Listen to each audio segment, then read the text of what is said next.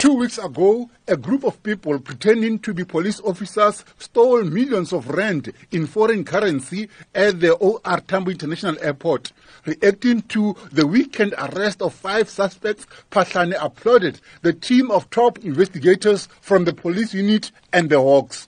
He says they did splendid investigation work with the arrest of the 5 suspects, who includes a police officer. We can report that 5 people were arrested over the weekend, and those people would have appeared in court today.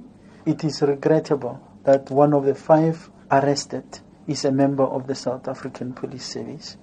While it is regrettable, at the same time pleasing to know that where one of our own is found to be on the wrong side of the law, we will take action, and there is evidence in that regard. Phahlane says following the weekend's breakthrough, police working on the OR Tambo heist hope to make more arrests. He says the preliminary investigation shows that the heist was carried out by more than 5 people. These 5 people arrested are not the only ones that were involved. We are still pursuing other suspects, and we can only call upon the community at large, those with concrete information on the whereabouts of the remaining suspects, to work together with the South African Police Service to ensure that the perpetrators of this crime are brought to book.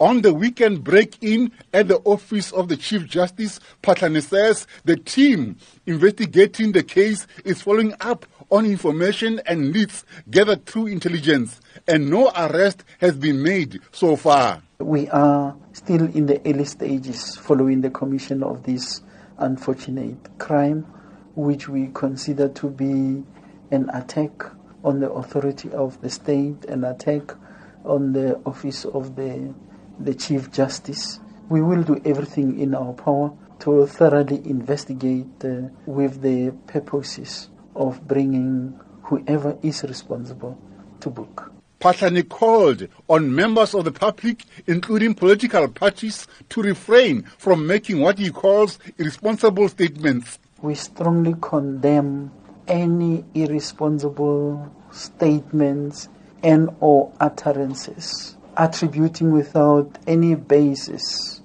Phahlane says those arrested in connection with the OR Tambo heist will be charged with robbery and a related charge of conspiracy to commit crime. I'm Nemo Keating in Pretoria.